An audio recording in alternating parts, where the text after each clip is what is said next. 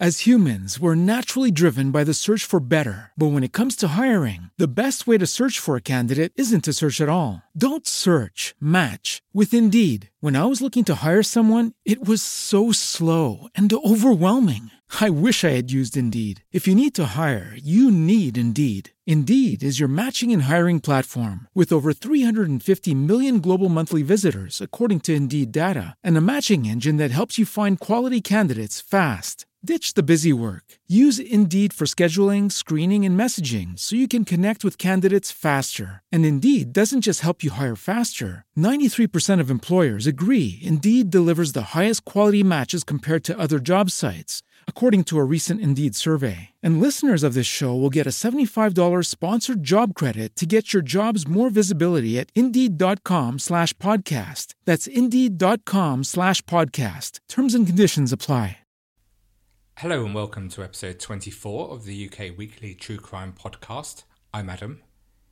Miranda Shermans wrote a great 5-star review on our Facebook page this week. Thanks, Miranda. But you also mentioned that ideally you'd like longer episodes than normal, so today we have an extended episode just for you.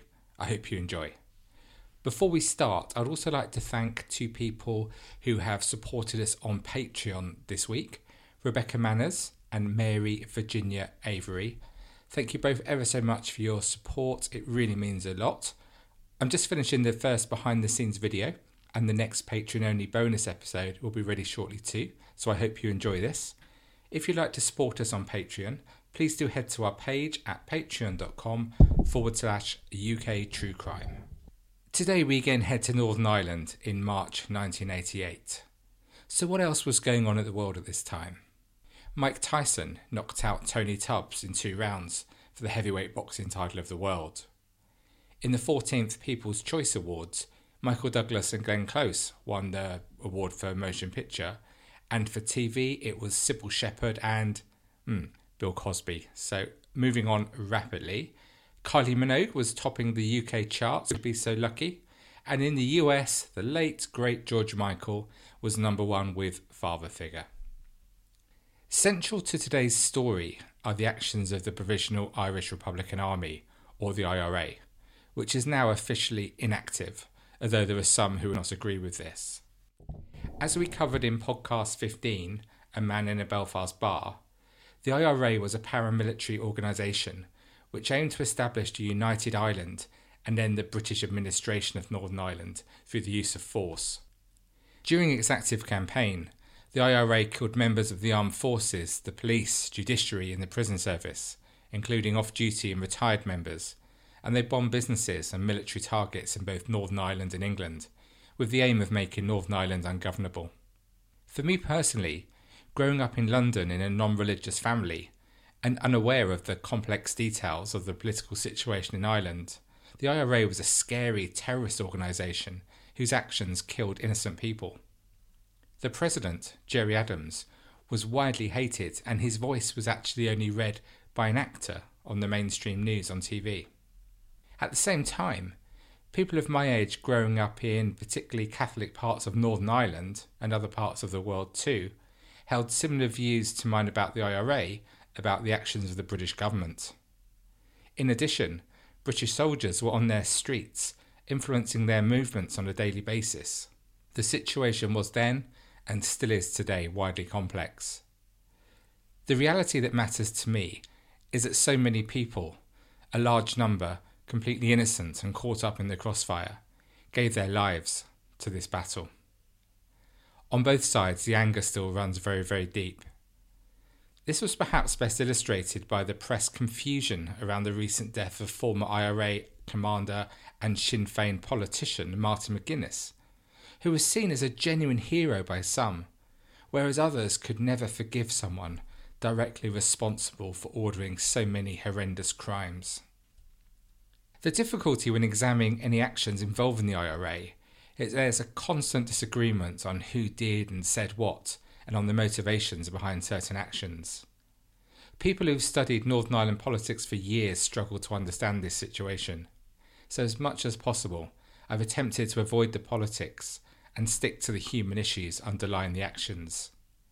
As always with this podcast, I hope you'll agree, This is what we really try and get to the nub of: the widespread human impacts of crime. In late 1987, the so-called Troubles in Northern Ireland are at their height. That year, 8 IRA members had been killed, the IRA's greatest loss during a single incident, during an IRA attack on a police station in Loughgall. The Irish police had received inside information on their plans to attack a police station, and the SAS were waiting. Are you old enough to recall the 1980 Iranian embassy siege in London? This is where the Special Air Service, or SAS, a regiment of the British Army, first came to the fore among the general public worldwide. The rescue of all but one of the hostages was televised to an amazed nation, and this crack team of special forces are now deployed to trouble spots all over the world. On this occasion in 1987, the SAS lay in wait for the IRA attack on the police, and when it occurred, they burst into action, foiling the attack and killing the 8 IRA men, along with one innocent passerby who was in the wrong place at very much the wrong time. Later in 1987, the IRA detonated a bomb during a Remembrance Day service at Enniskillen, Northern Ireland, killing 11 people. The device went off without warning at 10:45 a.m. at the town cenotaph, where people had gathered to pay their respects to the war dead. The dead included 3 married couples, a retired policeman and a nurse.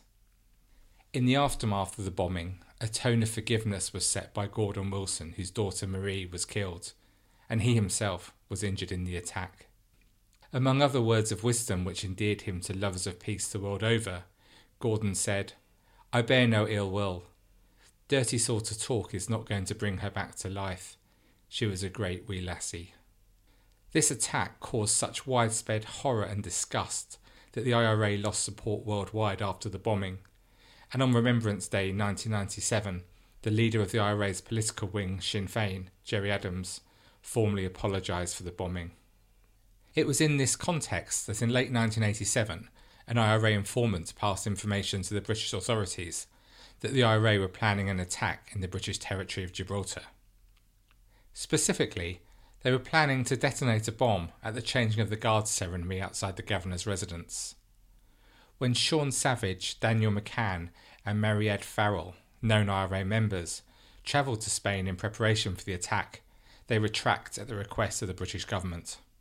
The terrorists were, according to journalist Brendan O'Brien, 3 of the IRA's most senior activists. Savage was an explosive expert, and McCann was a high-ranking intelligence operative. According to the Irish Police Force, the Royal Ulster Constabulary, or RUC, in 1987, Sean Savage and Daniel McCann had already murdered 2 special branch officers in the docks area of Belfast. Savage was also the leader of the IRA unit that in December 1987 had placed a booby-trap bomb underneath the car of a senior member of another paramilitary organisation which was set up to counter the IRA, the Ulster Defence Organisation, or UDA. John McMichael was the UDA's deputy commander and leader in South Belfast. He was conscious after the blast, but in a terrible way, suffering awful injuries, and he died on his way to hospital. The third member of the gang, Mariette Farrell, is the person about whom most has been written. She was born in Belfast on the 3rd of August 1957, the second youngest of 6 children and the only girl. Hers was a middle-class family with no link to militant Irish republicanism. She was 12 when the British Army arrived on the streets of Belfast in 1969. She found schoolwork easy, but she left after taking her O-levels to work in an insurance broker's office. Politics was an important issue in her household, and she listened to her grandfather's stories, but it was her experiences on the ground in Belfast that politicised her. She said, "It was really more the events of those years growing up in the Falls, when we had to pass through the Brits during the curfews. You could only get out for a certain number of hours. We were all victims of the British occupation, really. You just accepted that you'd be involved to defend your country." Despite her interest in the struggle against the British government, it wasn't until she met an IRA volunteer named Bobby Story that she decided to join the IRA. In 1976, she was sentenced to 14 years in prison for membership of the IRA and explosive offences after she and two accomplices placed a bomb in a hotel frequented by British and Protestants. She had shouted a warning to people in the hotel once the bomb had been placed, and no one was injured in this attack. When in prison, she really came into her own. She played a role in a no-wash protest, and she also went on hunger strike, with her strong character making her a natural leader of women in the prison. She was released 4 years early in October 1986, and her time in prison had only deepened her views that the only solution for Ireland was to be rid of the British forever, and she returned to IRA life. On the 6th of March 1988, in Gibraltar, Sean Savage was seen parking a white Renault in the car park used as the assembly area for the parade. Daniel McCann and Mariette Farrell were seen crossing the border from Spain shortly afterwards. The SAS were waiting for them. After a military bomb disposal officer reported that Savage's car should be treated as a suspected bomb, the police handed over control of the operation to the SAS. As soldiers were moving into position to intercept the trio, Savage split from McCann and Farrell and began running south. 2 soldiers pursued Savage, while 2 approached McCann and Farrell. Farrell was hit by 5 bullets, McCann by 4, Savage by up to 18. All 3 were killed. The 3 were subsequently found to be unarmed, and Savage's car was found to contain no explosives. Let me repeat those facts again. The 3 members of the IRA killed by the SAS were unarmed, did not try to resist arrest, did not have the means to explode a bomb, and they had not placed a bomb in Gibraltar. They were not, at the time they were shot, either a threat to the men who killed them or to anyone else. In the immediate aftermath of the Gibraltar shootings, Margaret Thatcher's government and its security chiefs issued a deliberate smokescreen of lies to try to cover up what had happened. The British faithfully and uncritically regurgitated these lies as fact. News bulletins and front-page articles all told the same story. The 3 victims, Sean Savage, Dan McCann and Mariette Farrell, were killed by Gibraltar police after they planted a massive bomb. The 3 were armed, they ignored warnings, shots were exchanged, ending in all 3 being shot dead.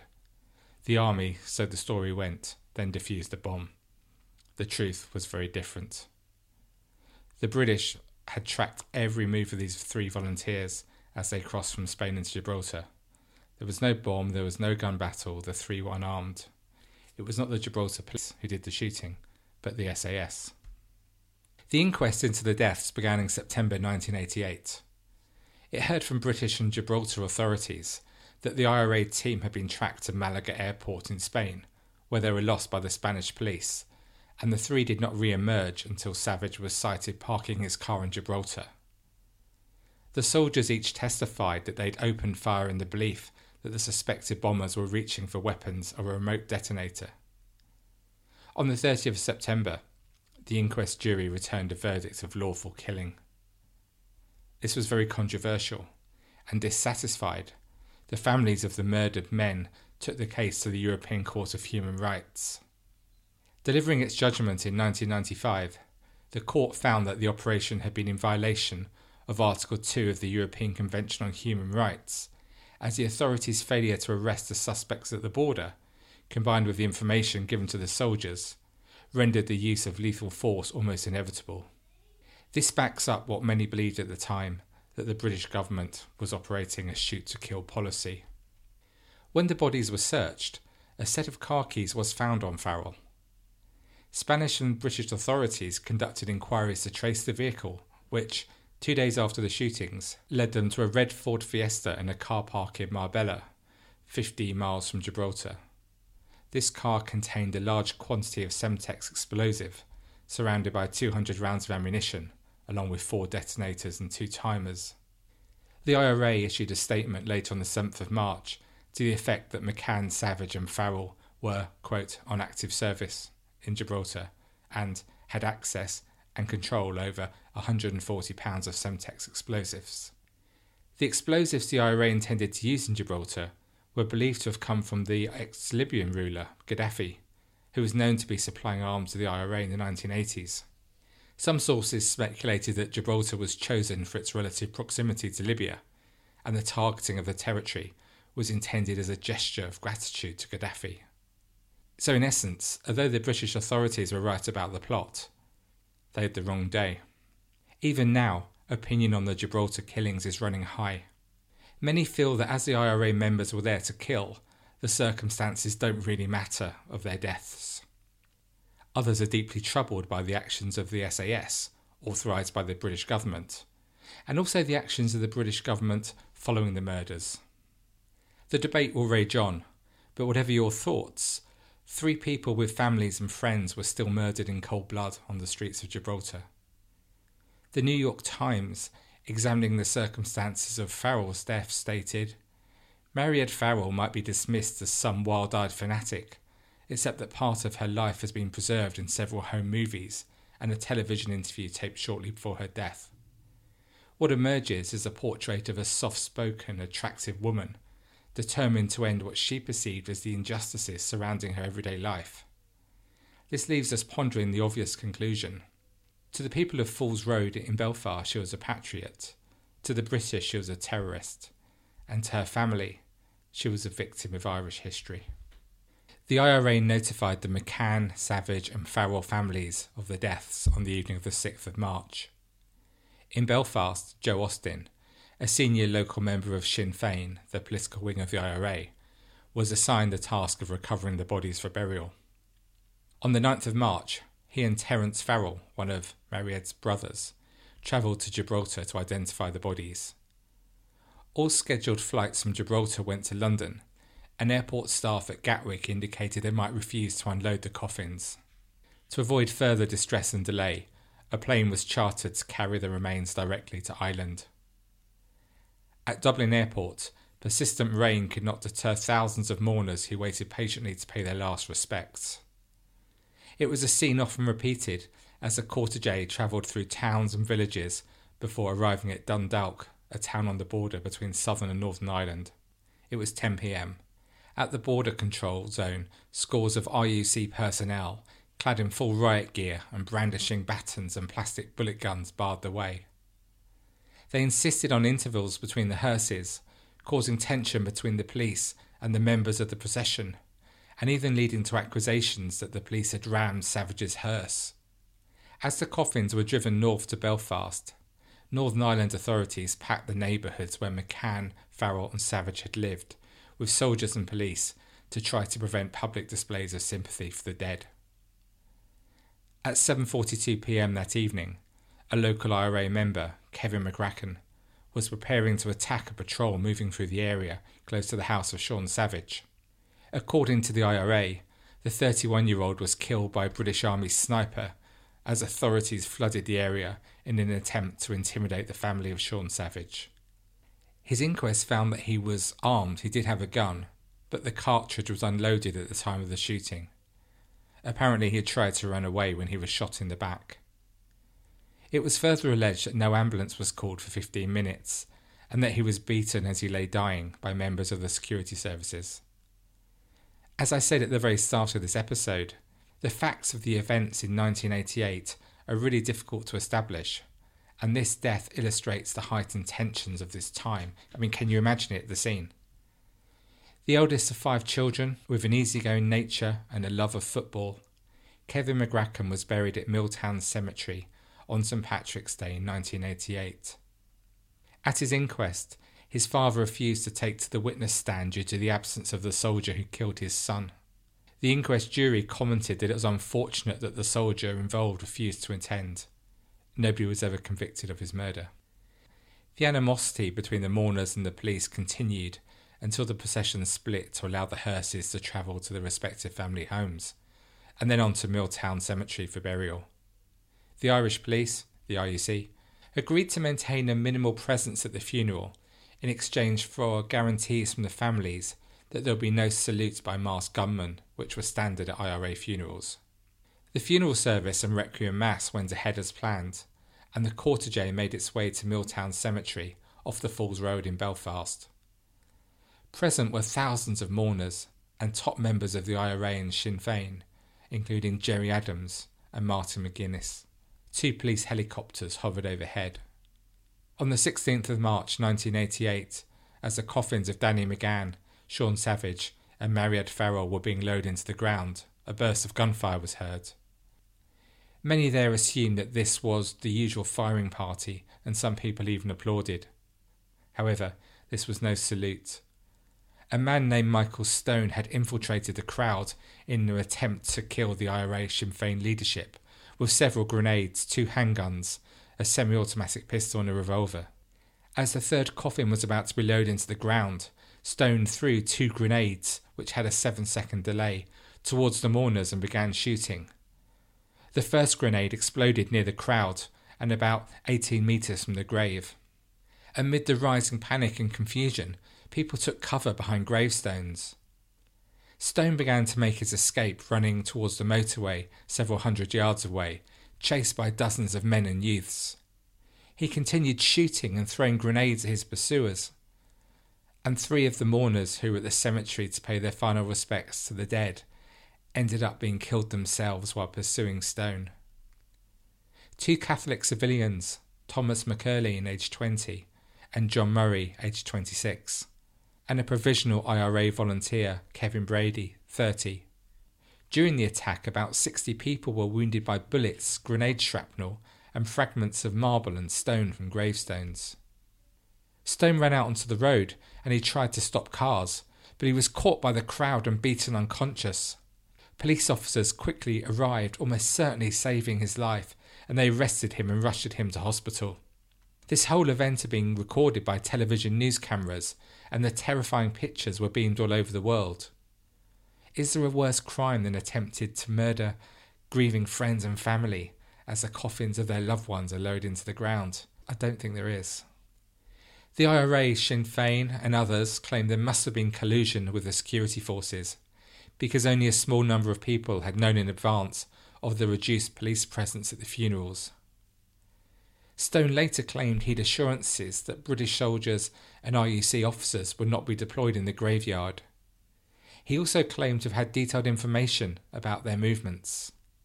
He further wrote that the night before the attack, he was given his pick of weapons at a secret location outside Belfast and was driven back into the city by a member of the RUC police force. These claims, as you would expect, are vehemently denied by the British authorities. The Ulster Defence Association, or UDA, was another paramilitary organisation in Ireland. We spoke about them briefly earlier. Its declared goal was to defend Ulster Protestant loyalist areas and to combat the IRA. Straight after the murders by Michael Stone, 2 senior UDA people from Belfast, fearing IRA reprisals against themselves or the areas they control, telephoned the IRA, denying knowledge of Stone or his intentions. They both claimed that Stone was a rogue loyalist acting on his own account without any authorisation or sanction from the UDA. It seems that Michael Stone's motivation for the attack was to kill the Sinn Féin IRA leadership at the graveside. He later told journalist Peter Taylor that his attack was retaliation for the IRA's Remembrance Day bombing at Enniskillen 4 months earlier. Taylor wrote, "Stone said it was symbolic. The IRA had attacked a British cenotaph, and he was taking revenge by attacking the IRA equivalent." Stone further claimed that a senior member of the UDA had given him the organisation's official clearance for the attack. At his trial, Stone objected to newspapers' portrayal of him as some mad Rambo-style gunman. At his trial, he refused to offer any defence for his actions. He ended up being convicted of 6 murders, the 3 at the cemetery, and 3 other Catholics in Belfast between 1984 and 1987. He claimed that the other 3 victims were linked to the IRA, but it appears they were unconnected civilians. They were a bread delivery man, a joiner, and a milkman. Michael Stone was sentenced to life imprisonment, with sentences totalling 684 years, with a recommendation he serve at least 30 years. Let's pause the events of 1988 briefly and follow the progress of Michael Stone after he was sent to prison. Overnight, this bearded, chunky-framed, long-haired loyalist became a cult hero to younger loyalists. There was sick graffiti praising his exploits in Protestant working-class areas, and those who followed him down that violent path, such as Johnny Adair, later told people that Stone's lone assault on the IRA funerals in a spot so sacred to Belfast Republicans inspired them to join the UDA. The jacket he wore on the day of the Milltown massacre was auctioned off for thousands of pounds during a fundraising party in Scotland for Loyalist prisoners. The Ballad of Michael Stone was written and sold via the UDA's magazine, Ulster. And after he was in the Maze prison, Stone received mailbags stuffed with letters from Loyalists, not only in Northern Ireland but further afield, including a whole legion of young women offering to become his girlfriend. While in prison, Stone became one of the 5 leaders of the UDA. Alongside the other 4, he met British Cabinet Minister Mo Mowlam during the 1998 negotiations between the government and paramilitaries as part of the Northern Ireland peace process. He also collaborated with Martin Dillon on a book about his life called Stone Cold. On the 24th of July 2000, Michael Stone was released from prison after 13 years under the terms of the Good Friday Agreement, which was a key agreement of all political parties by Tony Blair's government in the aim to secure lasting peace in Northern Ireland. On his release, Stone lived in East Belfast, London and Spain with his girlfriend Suzanne Cooper. In 2001, Stone and Cooper exchanged bulletproof jackets as Christmas gifts. In November 2006, Stone claimed that in the 1980s he'd been just 3 days away from killing the then leader of the Greater London Council and the former Mayor of London, Ken Livingstone, as he'd invited Sinn Féin's Gerry Adams and Martin McGuinness to visit him in London. The plot was reportedly cancelled over fears it had been infiltrated by special branch detectives. On the 24th of November 2006, at 11:16 a.m, Stone was arrested for attempting to enter the Northern Ireland Parliament buildings at Stormont, armed with an imitating pistol, a knife and a bomb, after placing 8 pipe bombs within the grounds of Stormont. 3 civilian security guards disarmed him as he entered the building by trapping him within the revolving doors. Before entering the building, he'd scrawled an incomplete graffiti stating Sinn Féin IRA murderers on the Parliament building. Later examination from the bomb squad revealed that the bag Stone had been carrying contained between 6 and 8 viable explosive devices. His trial was held in September 2008, when he faced 13 charges, including the attempted murder of IRA Sinn Féin leaders Gerry Adams and Martin McGuinness. Stone had dabbled in art and had recently sold a number of pieces, and this love of art was the basis of his defence when his lawyer claimed that the Stormont incident was not intended to endanger the life of anyone. It was, in fact, a piece of performance art replicating a terrorist attack. Bizarre defence. On the 14th of November 2008, Stone was found guilty of attempting to murder Adams and McGuinness. The judge said that defence evidence that Stone had been taking part in some sort of comic parody was hopelessly unconvincing and self-contradictory. On the 8th of December 2008, Michael Stone received a 16-year sentence for his actions at Stormont. In 2016, he was back in the headlines. It was reported he got married in the jail's multi-faith religious centre. There were up to 6 guests, sandwiches and tray bakes to mark Stone tying the knot. This behind-bars nuptials are just the latest in a number of romances that this prisoner has managed to have. Stone has another decade to go before he can settle down with his new bride on the outside. By that time he'll be in his early 70s.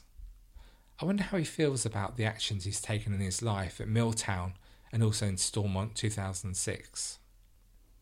The funerals of those killed at Milltown Cemetery were sombre affairs, and the streets of Belfast came to a standstill as the shocked public paused to watch. The streets around the cemetery were lined with large numbers of mourners.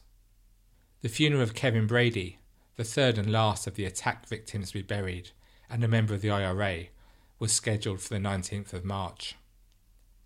As the funeral procession was making its way towards Milltown Cemetery, the scene of his death, a silver Volkswagen Passat car appeared. The car headed straight towards the front of the funeral procession, which was headed by a number of black taxis, driving past the Sinn Féin steward who signalled it to turn. The car then mounted a pavement, scattering mourners, and turned into a small side road. On finding that this road was blocked, it then reversed its speed, ending up within the funeral procession. When the driver attempted to extricate the car, his exit route was blocked by another black taxi. At this point, most of the mourners and the accompanying Republican stewards assumed that the car contained loyalist gunmen intent on staging another Michael Stone-style attack. Dozens of them rushed forward, kicking the car and attempting to open its doors. Inside the car were two seemingly off-duty soldiers, 23-year-old Corporal David Howes and 24-year-old Corporal Derek Wood. The soldiers inside the car were both armed with automatic pistols, and Corporal Wood, fearing how the situation was developing and scared for his life, climbed partway out of the window, firing a shot in the air, which briefly scattered the crowd. Once more, these scenes were all captured by television. The pictures show the majority of the crowd surging back. However, some of them moved towards the car, attacking the vehicle with a wheel brace and a stepladder snatched from a photographer. The corporals were eventually pulled from the car and punched and kicked to the ground. It was a terrible scene. Journalist Mary Holland recalled seeing one of the men being dragged past a group of journalists saying, "He didn't cry out. He just looked at us with terrified eyes, as though we were all enemies in a foreign country who wouldn't have understood what language he was speaking if he called out for help." The two men were then dragged into the nearby Casement Park sports ground, where they were again beaten, stripped to their underpants and socks, and searched. According to those present, an ID card which read Herford, a location in Germany, was mistaken for Hereford, the headquarters of the SAS. It appears that this was important in sealing the fate of the soldiers. With the IRA by now involved, the corporals were further beaten and thrown over a high wall to be put into a waiting black taxi. It was driven off its speed, with camera crews capturing its driver waving his fist in the air. The corporals were driven less than 200 yards to waste ground, where they were shot several times. Corporal Wood was shot 6 times, twice in the head and 4 times in the chest. He was also stabbed 4 times in the back of the neck and had multiple injuries to other parts of his body. A priest, Father Alec Reed, arrived on the scene. He'd been following the perpetrators in an attempt to intervene and save the 2 corporals.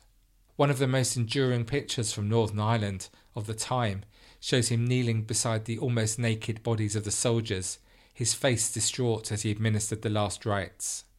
The priest attempted to get someone to call for an ambulance, but was dragged away and threatened with shooting if he didn't stand up. He was then pulled away from the men. According to photographer David Cairns, who took this photograph, although photographers were having their films taken by the IRA, he was able to keep his by quickly leaving the area after taking a photograph of the priest kneeling beside the almost naked body. As humans, we're naturally driven by the search for better. But when it comes to hiring, the best way to search for a candidate isn't to search at all. Don't search, match with Indeed. When I was looking to hire someone, it was so slow and overwhelming. I wish I had used Indeed. If you need to hire, you need Indeed. Indeed is your matching and hiring platform with over 350 million global monthly visitors, according to Indeed data, and a matching engine that helps you find quality candidates fast. Ditch the busy work. Use Indeed for scheduling, screening, and messaging so you can connect with candidates faster. And Indeed doesn't just help you hire faster. 93% of employers agree Indeed delivers the highest quality matches compared to other job sites, according to a recent Indeed survey. And listeners of this show will get a $75 sponsored job credit to get your jobs more visibility at Indeed.com/podcast. That's Indeed.com/podcast. Terms and conditions apply. When you drive a vehicle so reliable it's backed by a 10-year, 100,000-mile limited warranty, you stop thinking about what you can't do and start doing what you never thought possible. Visit your local Kia dealer today to see what you're capable of in a vehicle that inspires confidence around every corner. Kia, movement that inspires. Call 800-333-4KIA for details. Always drive safely. Limited inventory available. Warranties include 10-year, 100,000-mile powertrain and 5-year, 60,000-mile basic. Warranties are limited. See retailer for details. Judy was boring. Hello. Then Judy discovered ChumbaCasino.com. It's my little escape. Now Judy's the life of the party. Oh, baby, mama's bringing home the bacon. Whoa, take it easy, Judy. The Chumba life is for everybody. So go to ChumbaCasino.com and play over 100 casino-style games. Join today and play for free for your chance to redeem some serious prizes. ChumbaCasino.com. No purchase necessary. Void where prohibited by law. 18 plus terms and conditions apply. See website for details. With Lucky Land Slots, you can get lucky just about anywhere. Dearly beloved, we are gathered here today to... Has anyone seen the bride and groom? Sorry, we're here. We were getting lucky in the limo and we lost track of time. No, Lucky Land Casino, with cash prizes that add up quicker than a guest registry. In that case, I pronounce you lucky. Play for free at LuckyLandSlots.com. Daily bonuses are waiting. No purchase necessary. Void where prohibited by law. 18 plus. Terms and conditions apply. See website for details.